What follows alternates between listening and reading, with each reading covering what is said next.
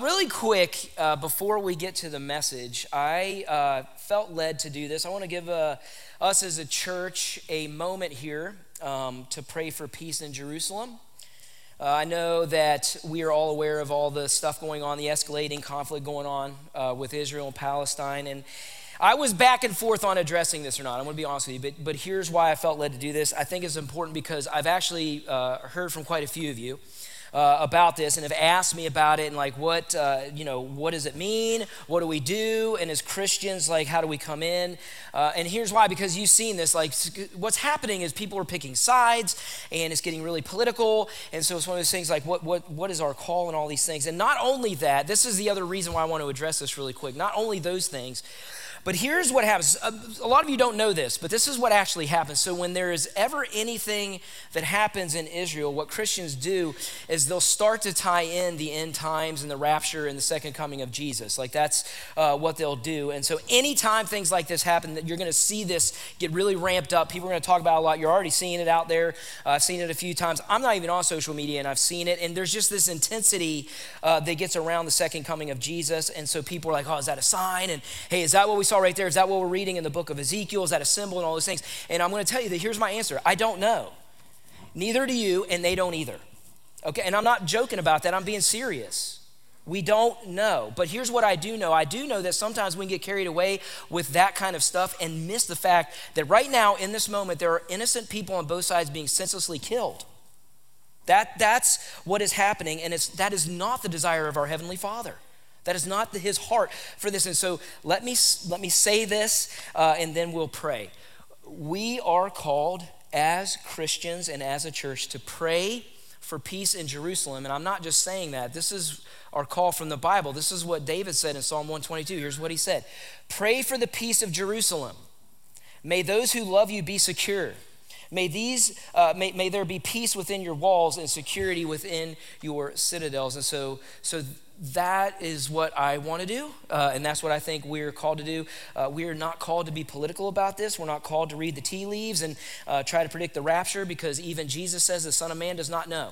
He's going to come like a thief in the night. So you always got to be ready. This should do nothing to change the urgency by which we have to share the truth of the gospel of Jesus Christ, so that, because here's what I want to be about. I want to just spend my time talking about the truth of Jesus and seeing more and more people come to believe in Jesus, and so that we can increase the kingdom of heaven. Does everybody agree with me with that? Yeah, so that's what I want to spend my time on. And so we don't make this about us. I think that's what's easy to do. And then all of a sudden we're talking about all these things. It's like, oh, when's it going to happen? And it's going to be December 23rd, 2023. That's when we don't know. And so I would rather just spend my time preaching Jesus and talking about the hope, because when we pray, here's what I want to tell you. As we pray for peace, the only way that peace can come is through the Prince of Peace, Jesus Christ. And so that's what we pray for over there, that they come to know and come into the knowledge of the saving relationship, salvific thing that comes through Jesus and Jesus alone. And so we're called to pray for peace. And so let's do that. So just give a moment. Let's bow our heads and let's pray for peace. God, it is crazy what we're seeing. It's a reminder of what we're capable of.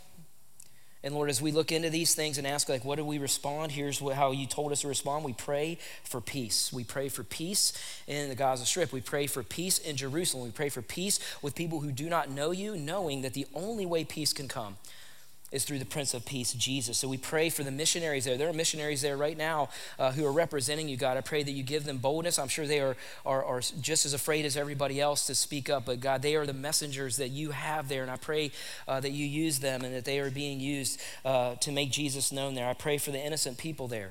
Oh my gosh, it's just heartbreaking to see that. And that is not your heart. That is not your desire. And so I pray over them. We know how the story ends, though. We know what is going to happen. And as we think about that, I pray that this is just a reminder for us that we understand and see the depravity of man, that what we're capable of doing, we are capable of doing some really heinous things. So help us have compassion for people. Help us pray for peace in that place as we start to think through all these other things, that we don't lose sight of who you are and what you're about, and that we do know the end of the story. There's hope in this. And we just all do pray. I do pray this. I do pray, come Lord Jesus, come. Come, bring heaven to earth. We need you. And we just pray for all this in Jesus' name. Amen. Thank you. Thanks for joining me in that. I hope that helps some of you who are wondering what we do about that. That's my response, and hope that is biblical and it makes sense to you. All right, let's get moving and go ahead and grab your Bibles and let's open them up to the book of Acts 15. Acts 15. And so here's what we're doing. If you missed last week, we are taking the next couple months, and what we're doing is we're just asking one question. We're asking, what does a Jesus church look like? And we're using that as a lens by which we look through the very first church that was created when Jesus charged them to be witnesses of him and to make disciples in his name, and then he ascended into heaven. And so last week, we started out by looking at the very first two pillars of the first church in Acts 2 and Acts 4, where we saw that the church is built on community, and that they are also bold in their belief in Jesus. And that's the first two things. And what we saw is that God used that, and through the power of the Holy Spirit, with those two things, God grew his church. And he didn't only just grow the church in number, but he grew them in unity, and he grew them in devotion to Jesus. Okay, so that was last week. Last week was like awesome, rainbows and elevator music, you know what I'm saying? Today, we are not where we were last week, everybody, okay? So I'm just going to go ahead and tell you that, because today, we are going to be put right smack dab in the middle of a big old church fight. You know what I'm saying? Like, it's going to be great. We're going to see like lines drawn. The gloves are coming off. This is the first big Bruhaha in the first church of Jesus. And honestly, I'm going to be honest with you. It makes me feel a little better that even the first church wasn't perfect. I'm just saying, I'm like, okay, we're not missing the mark there. And so let's get into this a little bit. Here's where we're at. This is where we're at in Acts 15. We are now 15 years in from the first church being created. And by now, what's happening is that there are new Christians popping up all over the place, not just in Jerusalem, but in all over the place. And there are all kinds of different backgrounds, all kinds of different cultures and stuff. And so what happens here is that there are Jewish Christians who feel like they need to clear some things up. Okay, that's where we're at. And so we're going to just pick this up in verse 1 in Acts 15. Here's what it says. It says, "But some men came down from Judea, and they were teaching the brothers, hey, unless you're circumcised according to the custom of Moses, you cannot be saved. And after Paul and Barnabas had no small dissension and debate with them," that's church talk with like, you want to go? You want to go? I'll go. You want to go? You want a piece of me? Like, that's what that was. I don't know if that's what Paul said, but you want some? Right? So anyways, and they wanted some. Some of the others were appointed to go up to Jerusalem to the apostles and the elders about this question. Okay, so again, what we got going on over the last 15 years, the truth of Jesus has been being spread all over. And here's what it was doing. The gospel of Jesus was hitting these strict Old Testament Jewish people, and they were coming to believe in Jesus. And at the same time, it was also hitting these Gentiles, and they did not know the Old Testament from Old Yeller. You know what I'm saying? And they believed in Jesus too. And so you're thinking, seems great. How can we have a problem with that? Now, if you were here in the spring when we went over the Old Testament, you'll know a big problem is coming. A big problem is brewing, because there are some major cultural differences between Jewish people and everybody else. That's what we studied a lot about in the spring in the Old Testament. So basically, the Jewish life consisted of a standard of living that by its nature created a barrier between them and any other people group. Okay, that's what was going on. And God set that up, as we studied that in the Old Testament, for a couple of things. So they wouldn't turn to idolatry, and they wouldn't worship the idols that other nations were doing. And then it literally helped outside influences stay on the outside. And so they followed that with these two big things. They had the moral law, and then they also had the ritual law. Those are the things that Jewish people followed. And so the moral law was basically like the 10 Commandments type of stuff, things that pretty much everybody would agree with. Don't murder, don't steal, don't sleep with your neighbor's wife and all that stuff, right? And so you would look those up, and you can look them up later, but everyone would take those and pretty much agree those are things that we should follow. And then they had the ritual law. And that was the unique way by which God told the Jewish people to become separated out and different from other people groups in the Old Testament. So you had things like circumcision. You had to wash a certain way based on what you were doing. You had to wash a certain number of times based on what activity you were doing. There were laws on what to wear, what food was clean, what food was not clean, and 600 other things, everybody. Literally 600 other things that they had to follow. And so the Gentiles were not following any of those things because they weren't growing up in that kind of culture. They never had that in their makeup as a people group. And so what this was doing is it was making it difficult for the Jewish Christians who were doing this their whole life. And they were just trying to they couldn't make sense of it. Are we tracking so far? Makes sense? This is where they're at. And so the argument comes up that Gentiles weren't really saved until they were becoming fully Jewish. That's what they're saying. That's what circumcision was pointing to. And so the gauntlet gets thrown. They're like, you cannot be a Christian unless you are following the Jewish rituals and rules. In other words, here's what they were saying. In order to believe like us, you have to be just like us.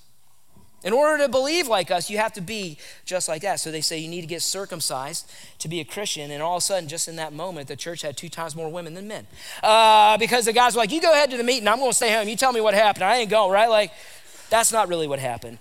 It didn't help. I'm just saying it didn't help. It probably wasn't attractional. But anyways, it didn't say that, so I just read into that. Anyways, and so this gets big enough where it goes to Jerusalem. And so what this does is this is like the executive leadership council team meeting, okay? And I know meetings seem boring and you will not hear me say anything different. I hate meetings, they're the worst thing in the world. This is actually an interesting one. And so we're gonna look into this. And so here's the meeting agenda. If you're taking notes, go ahead and get those out because here's what they were tackling. And it's one question. What does it take to be saved? What does it take to be a Christian? In other words, do you have to put anything in front of faith alone in Jesus to be saved? And so here's what's about to happen in this meeting. We're actually going to hear from 3 leaders. We're going to hear from 3 leaders. We're going to hear from Peter, and then we're going to hear from Paul, and then we're going to hear from James. And they're going to respond in 3 different ways. I don't have that in the notes, but if you want to write this down. So first, Peter is going to answer this question theologically. That he's going to use the doctrine of God and the church, and he's going to say, this is what I see from a theological standpoint. That's the first one. Then Paul is going to come in, and he's going to answer this and look at it experientially. That he's going to say, does what I saw happen, does that back up what Peter was saying theologically? Is there evidence out there? And then James is going to come in, and he's going to answer this practically. So we have theologically, experientially, and then practically. So of all these things, like what do we do? What do we do taking these things? Got it? So those are the 3 ways we're going to see it. So first one we're going to see is Peter, and let's read there in verse 7. So it says, so after there had been much debate, Peter stands up, and he's the leader of the church. So everybody's like, okay, let's listen to Peter. Here's what he said. He said, brothers, you know that in the early days, God made a choice among you that by my mouth, the Gentiles should hear the word of the gospel and believe. And so the first thing that he's really saying is like, hey, do you remember, because he had a dream and he was really struggling with Gentiles coming to Jesus too earlier in Acts. And then God showed him, he's like, no, this is for everybody, not just for Jewish people. And so he goes, hey, God kind of told me that this was going to happen, that non-Jews are going to believe in Jesus and be changed like us. So he's saying we shouldn't be surprised about this. Okay, next verse 8, he says, and God, who knows the heart, bore witness to them, the Gentiles, by giving them the Holy Spirit, just as he did us. And he made no distinction between us and them, having cleansed their hearts by faith. So he says, now, therefore, why are you putting God to the test by placing a yoke on the neck of the disciples that neither our fathers nor we have been able to bear?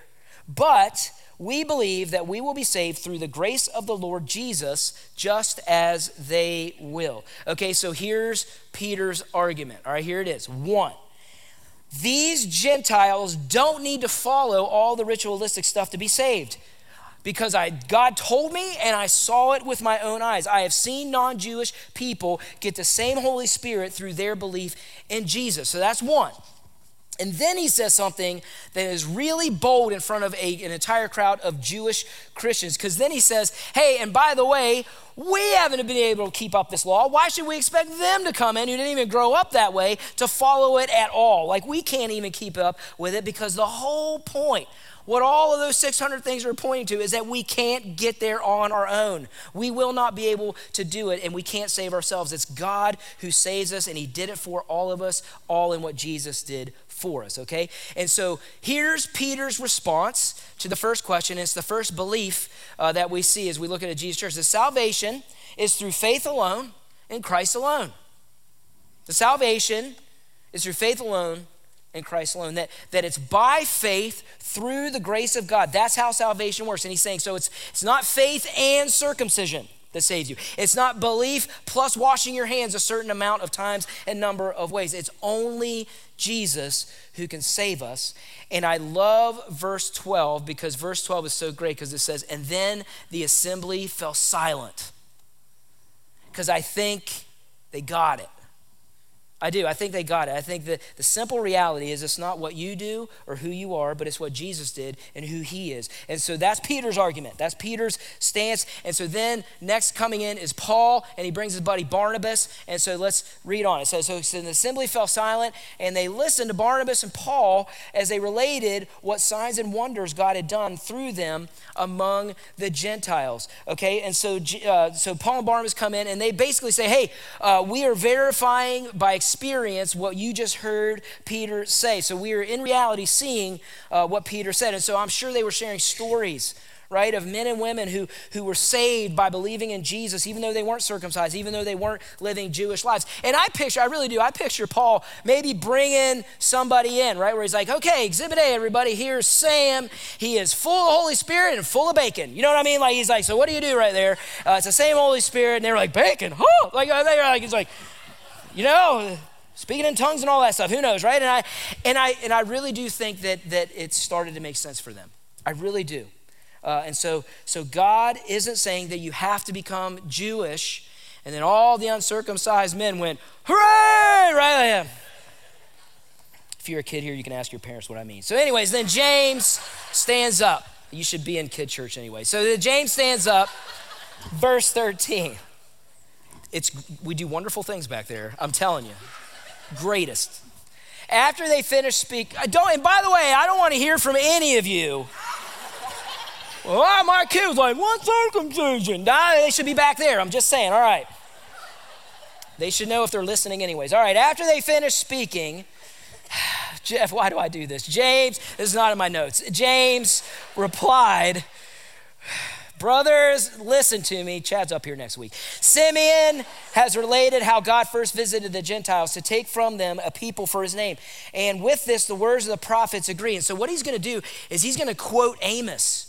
This is from Amos chapter 9. He says, just as it is written, after this I will return and I will rebuild the tent of David that has fallen. I will rebuild its ruins. And listen to this, what Amos said hundreds of years ago. I will rebuild its ruins and I will restore it, that the remnant of mankind may seek the Lord, and all the Gentiles who are called by my name, says the Lord, who makes these things known from age of old. And so James verifies what Peter is saying, that it's scriptural. He's like, yeah, man, this is what Amos said. And then what he does is he makes a statement that sums all of this up. And so he's basically saying, okay. So based on the doctrine and theology of Peter and what he gave us, and based on the experiences of Paul and Barnabas, and bringing in the authority of God's word that we know, here is the decision that we're going to make. Verse 19, he goes, so therefore my judgment is this, that we should not trouble those of the Gentiles who turn to God.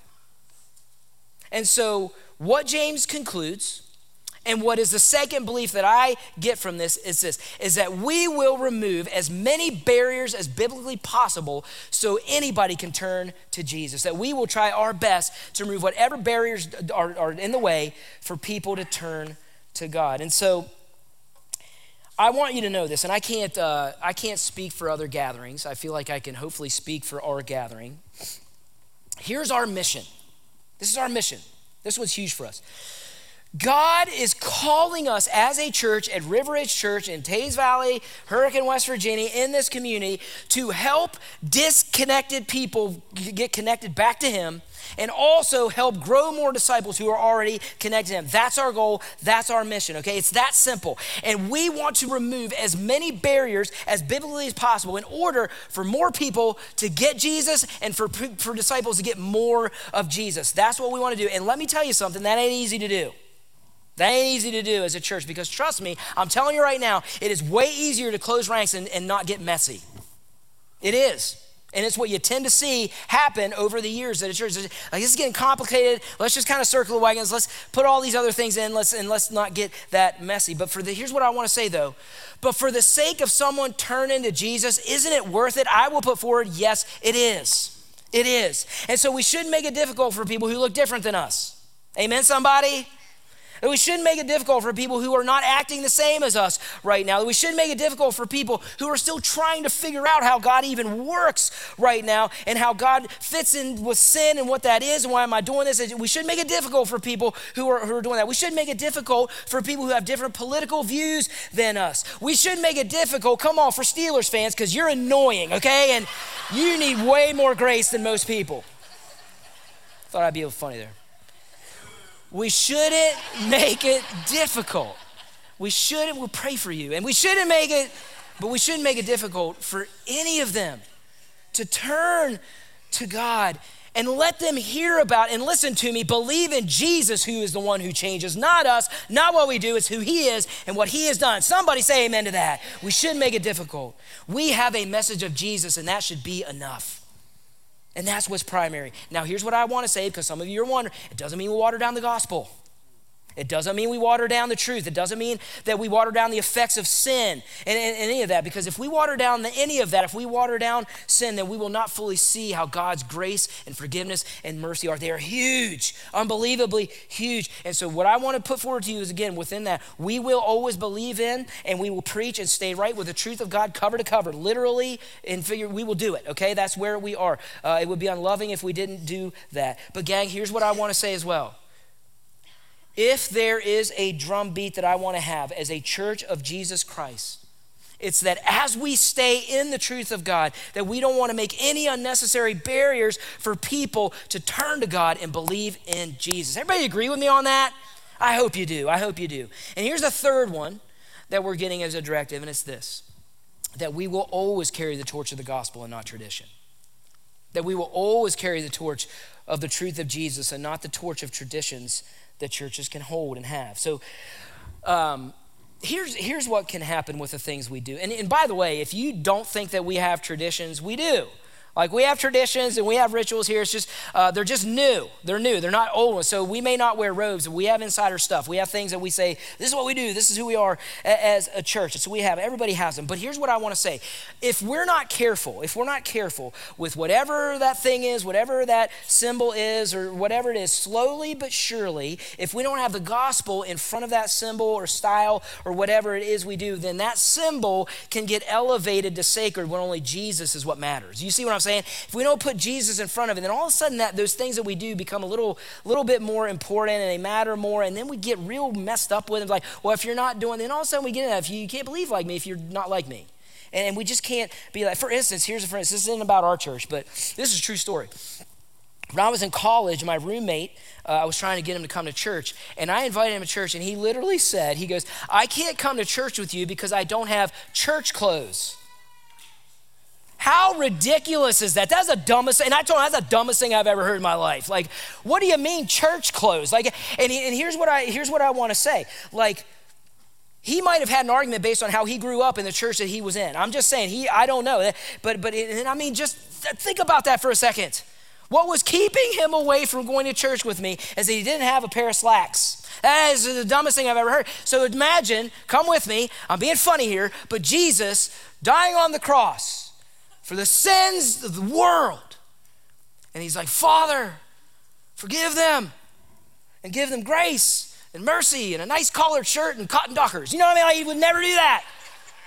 But that's where we can go. And I'm telling you, it's easier than we think. I just don't want to be like that. I don't want to be like that. Do you hear what I'm saying? So we will always carry the torch of the gospel and not the torch of tradition. So here's what they concluded. Again, just real quick, if you want to see them again. The faith alone and Jesus alone is what it is for salvation. That we will remove as many barriers as humanly possible, biblically possible, not human, biblically possible, for people to turn to God and believe in Jesus, and that we will always be about the gospel, the truth of Jesus, and not our traditions. That's a pretty good list. I don't think that that's complicated. I think that that's something we could look at and get behind. And here's my guess. My guess is that when those guys determined this, that they probably thought, you know what, man, this church thing is going to be a little messier than we thought. And you know what I've concluded in my 28 years of being a Christian and my 13 years being a pastor? I agree. I hate that, but it's true. It gets real messy. And so I just want to ask this question again. What does a Jesus church look like? What does it look like? And how do we respond? This is what we get to decide. How do we respond as a church to what the first church did and decided to do with what we just read and saw in Acts 15? And I think with this one here for us as a church, I just want to talk to us a little bit. And if you're new or visiting, I do want you to know, I'm just talking to the River Ridgers here, the people who say, I am a believer and follower in Jesus and River Ridge Church is my church home. I just want to talk to us for a minute. I think we have to see the intentionality of this. Gang, listen, we cannot accomplish those things unless we're really, really intentional about it because it takes intentionality not just to be about those three things, but to keep everything on Jesus all the time. You hear what I'm saying? I need your help. Like we've got to be doing that, and so that we don't want to be about these hoops that you have to jump through. Do you hear am I talking to somebody out there? No, I don't want to be about those hoops. Some of them are beautiful and some of them are great and like some of those I love that we have, but I just want to keep everything about Jesus and keep everything on Jesus. And here's what the tension is though. I'm gonna bring this in for us because this is where it is. This is where the rubber meets the road. So this is what we got to wrestle with. So what do we do then? What do we do with the fact that imperfect people every day accept Jesus in their life and they will wake up tomorrow as still imperfect people, and they may not think the way that we think yet because they're one day in, right? And they may not be doing everything that we think they should be doing, or they're not going to understand everything that we should think you should understand. You're not meeting all these expectations that we have to be a fully devoted follower of Jesus Christ. We want to do that for some reason. I don't know why, but we want to do that. So we compare and determine, hey, you're here, you need to be here, and you need to get there really darn quick. And I don't know why we do that, gang. What do we do? I'm asking us as a church, we get to decide. What do we do? I'll tell you the tendency. The tendency is to drift from those three things and close ranks and determine, well, you can't believe like us unless you're just like, actually not like us, like me. Unless you're like me, you can't believe like me. And I just want to challenge us as a church to not do that. Let's not do that. Because the truth is, this is the truth, for a lot of Christians, there are so many things that are still being worked out in our lives. Amen, somebody? I'm still working out some stuff in my life. And for some of us, it takes time. How much room are we going to give? That's what we got to ask. It takes time for some of us, and it takes work, and it takes a literal change in the mind. And let me tell you, some of us are really stubborn. Come on, somebody. Some of us are really stuck in our ways that we grew up with, and so I just want to say some of us are new, and we're still working it out, and we're still looking at the basics of faith, and we're still trying to figure out how this whole thing with Jesus works. And we may have wrong theology here. We may have thinking differently right there than what we should be right now. And so let me just tell you about them. Let me tell you about them. They're not good enough. They missed the mark.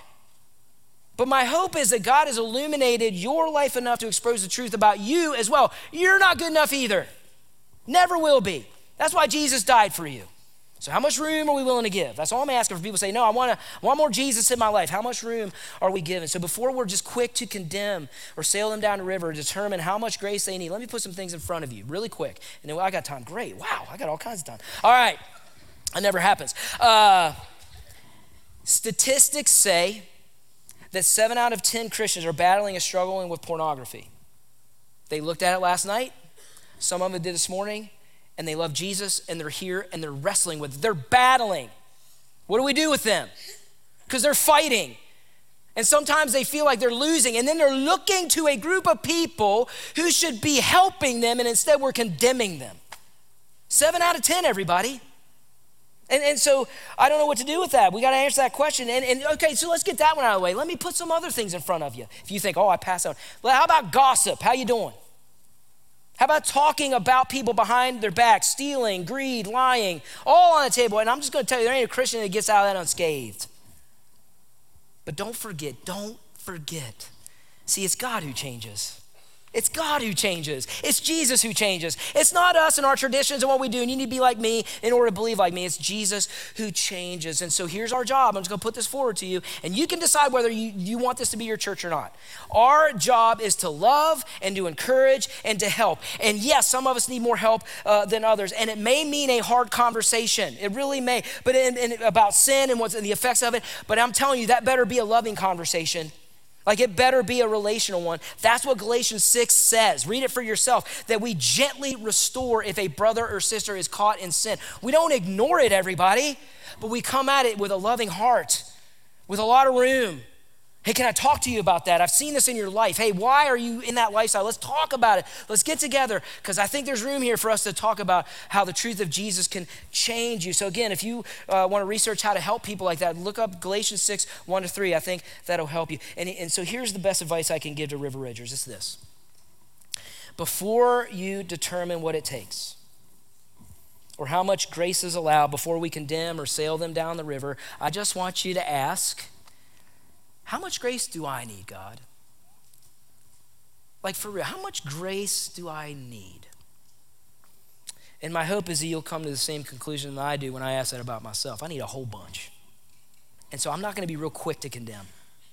I'm going to walk through and try my best to help those, because man, and maybe we'll just hold back a little bit on the penalizing and bring in a little bit of compassion and love and graciousness. And yes, the truth of God's word that we stand solid on. We will never move from the truth of God, and we will just try to help people as much as we can. It's their decision. We just got to say, man, let's help you in the truth. Here's what the truth of God says. And we don't just condemn them because we're trying to be like Jesus' police or something.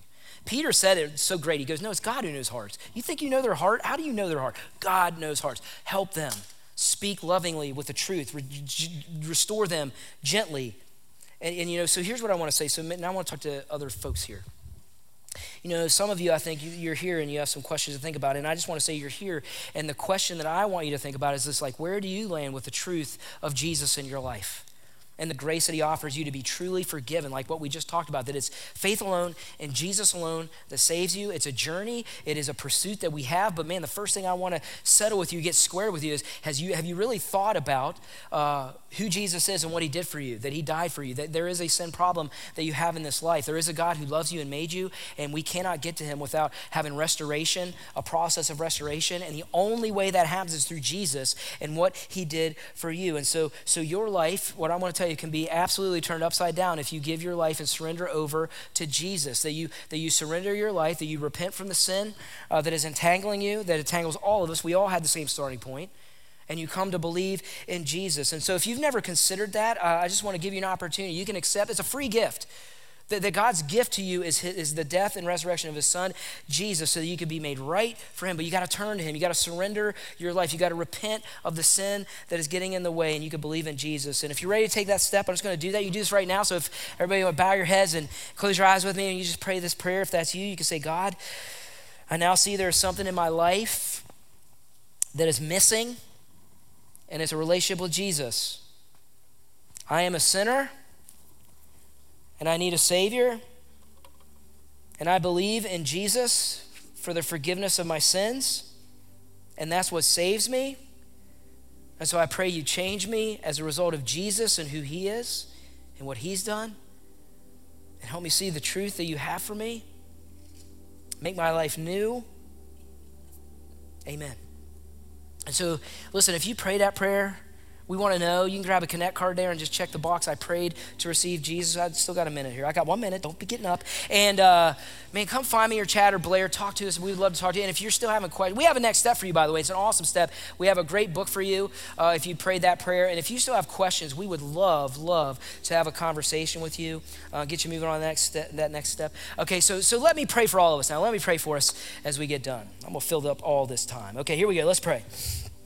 Father, thank you for helping us this morning. Help us see your truth. Help us to see what you're calling us to be. And here's my prayer. I pray that we stop adding to what you've done. Help us stop adding to what you've done. I pray we just get tired of trying to earn your grace.